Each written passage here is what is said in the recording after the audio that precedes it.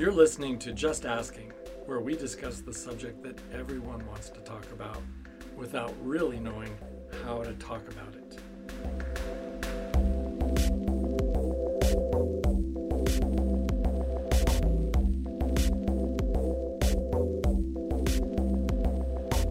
Why do we human beings, who are obviously so sexual, have such a difficult time talking about managing this intimate part of our lives? We talk about managing our money, we manage our careers, our diets, and even our stock portfolios. Yet when it comes right down to it, we really don't know how to talk about managing our sexuality. And certainly, we don't know how to talk about doing it intelligently. So that's exactly what we talk about on this show.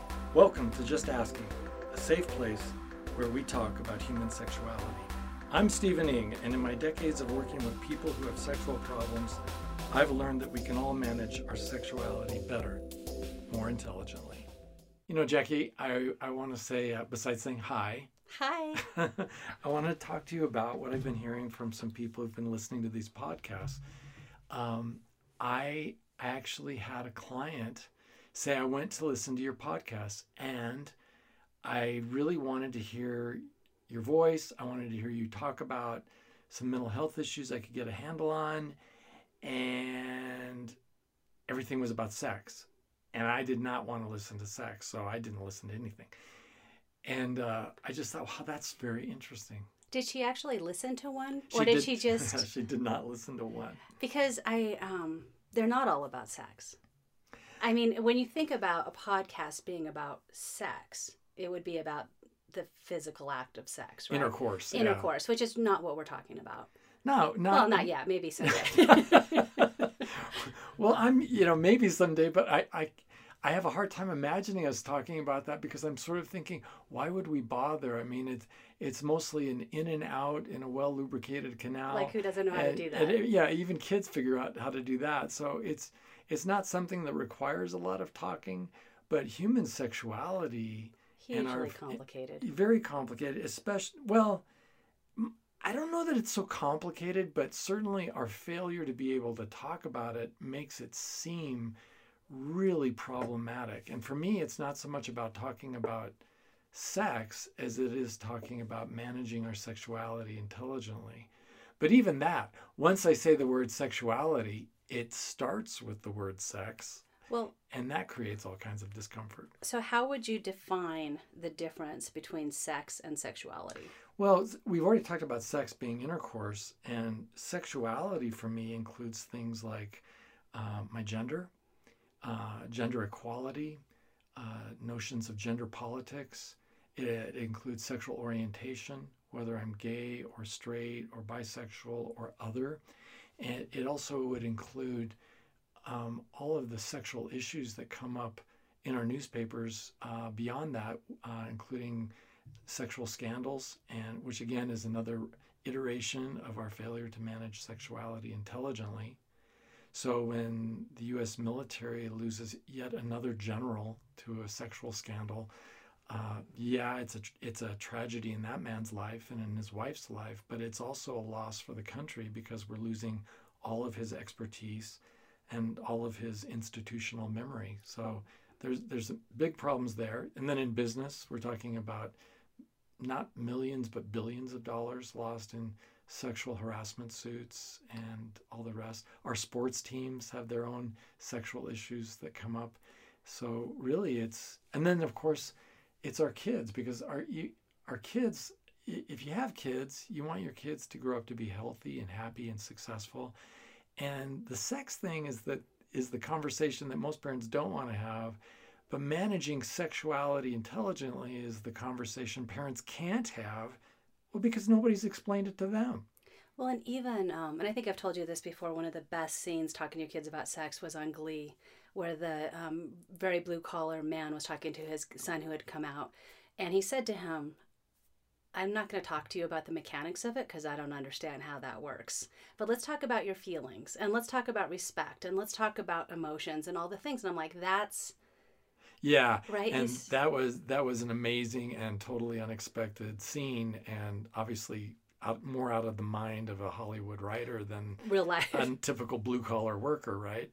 But it came out. It was authentic because it came out as being consistent with a father's love for his child. Well, and one thing it did for me, I mean, I've talked to my kids about all of these things for a really long time, but watching that scene gave me kind of permission that, oh, I don't have to talk about the mechanics, right? And the mechanics are the parts that's awkward.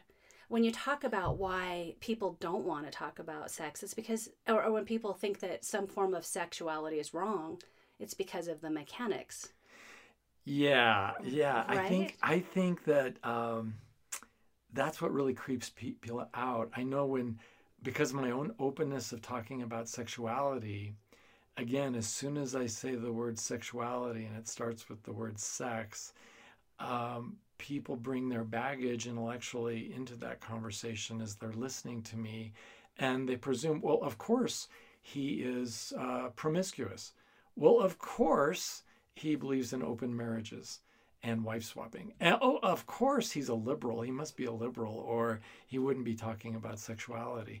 And none of those are really true. Well, the liberal part. I'm kind of liberal. Yeah, I am kind of liberal. But I'm conservative enough to know that we waste millions and millions of dollars in law enforcement in terms of the way we manage sex offenders. And it's not because of the sex offenders and the crimes so much as it is our discomfort with sexual issues. So sexuality is this vast, vast topic, and it goes to, and it has to include why I pick the mates I pick, why my marriage fails. And that's not just about the bedroom. It's about role expectations, what I thought a wife was supposed to do, what she was thinking a husband was supposed to be like. So all of that is sexuality when you think about it. Well, and even on the subject of equality, because when you talk to somebody who, say, is anti homosexual rights, or however they want to say it, and they say, well, because the sex is icky, right? They don't want to think about two guys having sex. Well, I don't want to think about really anybody else having sex. But that doesn't give me the right to say, because I think that your sex is icky, you shouldn't be allowed to get married and have equality in the workplace and be able to serve in the military and whatever else, right? Because it's... Well, that's an interesting leap, isn't it? To say, I think your sex is icky, and the God I worship, the almighty Thor or whatever, he thinks that your sex is icky too, and therefore you shouldn't be allowed to adopt children, or you shouldn't be allowed to get married, or to serve in the military, or and you shouldn't be allowed to have the same civil rights that every other American has because of your sexual tastes, because of who you love. Right. And that the problem there for me isn't that somebody believes that, but that there can't be an intelligent discussion around that. Let's take something I hear all the time, because I do a lot of group therapy, and especially group therapy with men. And invariably, when the topic of homosexuality comes up, some individual man will say, well, I just don't agree with that lifestyle choice. And I think it was Stephen Colbert who brought up the issue of heterosexuals waking up in the morning and thinking about their own sexual orientation as a choice, like Paul Ryan in Washington, D.C., thinking, well, I think maybe today I'll be, okay, heterosexual again. I mean, I know it's been 20 years, but I think I'm going to be heterosexual again. But it's every day, it's a choice. And for me, it's so obvious that our bodies are screaming to us that it's not a choice. And then the discussion has to be, because every time I've confronted a man, no matter how religious he is about that, the question, does your body tell you that it is a choice for you? Oh, no. Well, then maybe that comment you made about it being a lifestyle choice doesn't make any sense then, does it? And then that creates a stir. And then there's that secondary problem or tertiary problem with, well, then maybe what my religion has been telling me doesn't make sense either. Oh, and then that's a whole... Yes, and then that's a whole nother conversation, because religion is, no matter what religion I subscribe to, if I subscribe to one, its claim to fame or its claim to a place in my life is that it makes my life better to follow that path. And it makes my life better to follow that path, not because I become sinless and perfect, but because I have direction and guidance. But what if, like in the phrase, thy word, O Lord, is a lamp unto my feet and a guide unto my path. But what if it's really not functioning as a guide and a lamp? And it's really more like a lamppost for a drunk, not so much for illumination as it is for support. So, I get to quote my Bible at you, and so I can argue with you, but it's really not something that's illuminating my path. And I don't think that split between modern liberal sexual politics and religion is a necessary one, because it's mostly not a very thoughtful one. And so how do we get to thoughtful? Well, the way humans have done it for thousands of years is by talking it through, right, and having our ideas challenged, not so much given the amen in the echo chamber of our local or our national news choice or my Twitter feed or my Yahoo News feed, but in the discussion with people who are intelligent and able to make an intelligent argument for something I don't really agree with. And that's I think where we get smarter and we get better. And that's what's not happening. So when we talk, I understand how we got here. My grandparents, they went through not only the Depression, so did my mom, but they went through World War I and the whole Dust Bowl experience.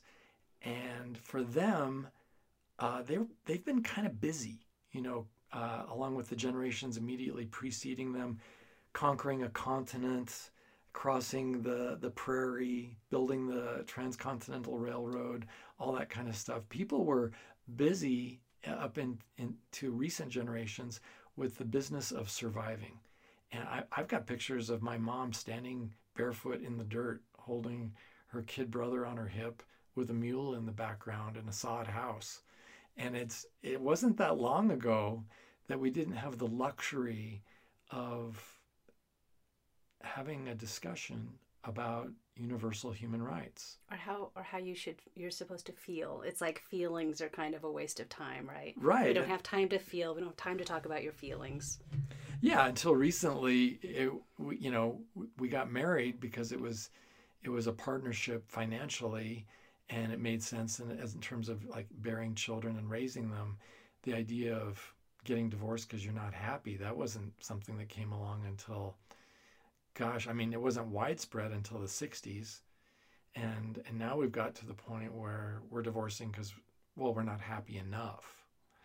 Well, and that's a whole nother thing. But because women's equality, basically when women don't have to stay married to somebody because they can't afford to leave, I think that makes it better for everyone, including the man. Like, why would you want a woman to stay with you because you can't afford to leave?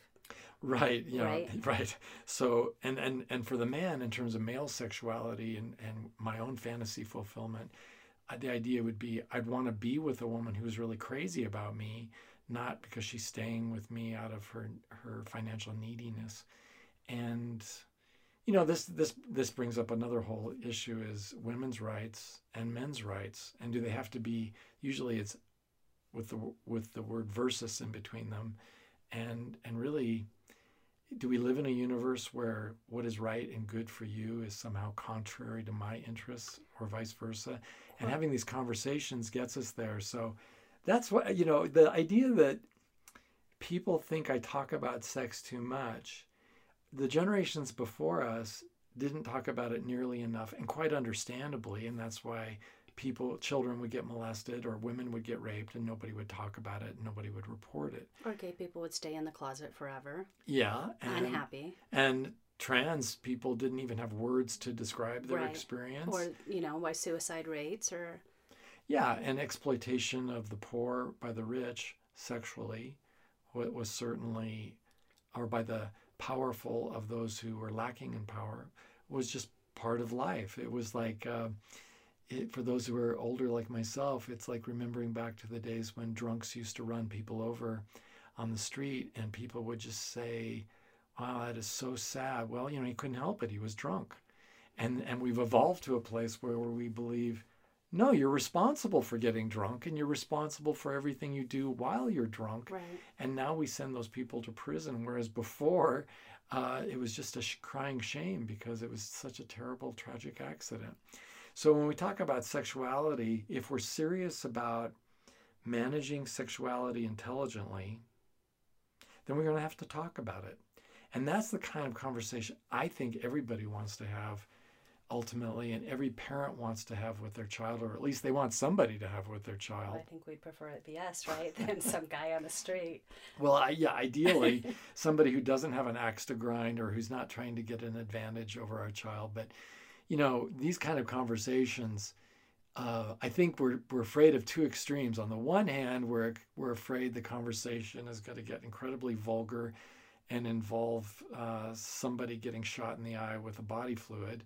And on the other extreme, we're afraid that there's going to be some real serious Bible pounding and somebody's going to start preaching at us. And then there's a conversation in the middle for the rest of us. I think for the vast overwhelming majority of Americans who want to talk about sexuality in a way that's neither hyper-religious nor hyper vulgar or like a shock jock on a radio, but just to be able to have a conversation that makes sense. So we've talked about a lot of things, and obviously we have a lot more things to talk about. So when you when you say we're talking about sexuality, I want to kind of bring us back around from what you said at the beginning. We're going to be having conversations about sexuality on this podcast. What kind of issues can people expect to hear? Like, what kind of things can they expect to hear us talk about? They've heard us talk about everything from sports to politics to business news. It's funny. We have got in this country, I don't know how many weather channels on cable TV that are all weather all day. And then you add the business news, again, multiple channels. And we haven't even got to ESPN and sports. But when it comes to sex in the news and sexuality in the news, we tend to treat those stories as isolated stories that exist in a world apart from all the other sexual stories. So we don't see the similarity between the teacher who gets arrested for having downloaded child pornography and the general who got arrested for committing adultery and is subject to a court-martial, who is similar to the pastor who is gay and was just outed by his masseuse, or masseur in this case. And then what about the politician who got caught doing something that he shouldn't have in a bathroom at an airport? It's all of these stories have in common a theme, and the theme is the failure to manage our sexuality intelligently. And even back to just our normal lives. If we're not a general or a sports star, we're a parent who doesn't want to talk to their daughter about sex, and then the daughter ends up getting pregnant because she hasn't had that conversation and she doesn't know. I mean, this affects every aspect of our lives. In some ways. And forget about our kids. Who cares about them? What about us? Right? Right? So the single person who's trying to figure out how not to repeat the mistakes he's made in the past with picking out mates. Because I talk to men and women who are so angry at the other gender, and they blame the other gender for being so defective. And then the first step in therapy, right, is to get them to see that, well, it's actually not the entire other half of the human race. It's you. You're the one thing all of the mates you selected have in common. They were all picked by you. What is that quote? Everywhere I go, there I am. Yes. So if it's about how I get a family started, it's about how I'm going to be letting my family develop as my relationship with my significant other grows. Being able to talk, the big question that Alfred Kinsey, the sex researcher from the 50s, found was that everybody wanted to ask him at the end of the interview, am I normal? And we know what the normal rate of vitamin A is that we need to take into our bodies for good health. And we know how many hours of sleep we should all have. We know even how many glasses of water we should drink in a day. And we know we should all work out and just about how much we should work out to optimize our health. But when we talk about our sexual needs, we really don't know what they are, and we don't know what is normal. I was talking to someone today who he's a happily married man, loves his wife a lot, and he was having a sexual fantasy about another woman while having sex with his wife. And this question, is that normal? Is that something I need to be worried about? And of course the answer is interesting, especially for him, because he's been dealing with a lot of anxiety about this. He's terrified about this, and his natural response would be, well, maybe I should just repress this. I shouldn't think this way, which is the surefire way to make sure you think about nothing else, right? The more I repress it, the more it's going to have a life of its own, because that which is repressed will be expressed inappropriately. So if I'm going to manage my sexuality intelligently, I need to know what my needs are. I need to know what normal is. And there is a normal. I have all these clients who say, well, who's to say what's normal? Well, I am. This is Stephen Ing. And you get to decide what's normal. And you know what? We should have a little conversation about that. Like, what is normal sexually? And how can one know what is normal? Because there is an answer that really makes sense. It isn't just some authority figure up in a high bench with a black robe who says what is normal. So, Stephen, a lot of what we talk about in here comes from our conversations and our research and what's going on in the world. But obviously, the people who are listening, they have questions of their own, right? So how is it okay for them to submit their questions for us to talk about? Yeah, everyone has a question, can submit a question via Steve on Twitter at StepheningMFT. And we'll be talking sometime soon about what is normal and how can you find out if the person you're with is normal, and maybe more importantly, whether or not you're normal. Thanks, Jackie. Thank you, Stephen. This was fun. Yeah, it was. This has been a production by Ing Intellectual in cooperation with Estepona Group. Interview by Jackie Shelton. Music produced by Octophonics. Editing by Lucas Pichelli. To listen to more episodes, visit stephening.com.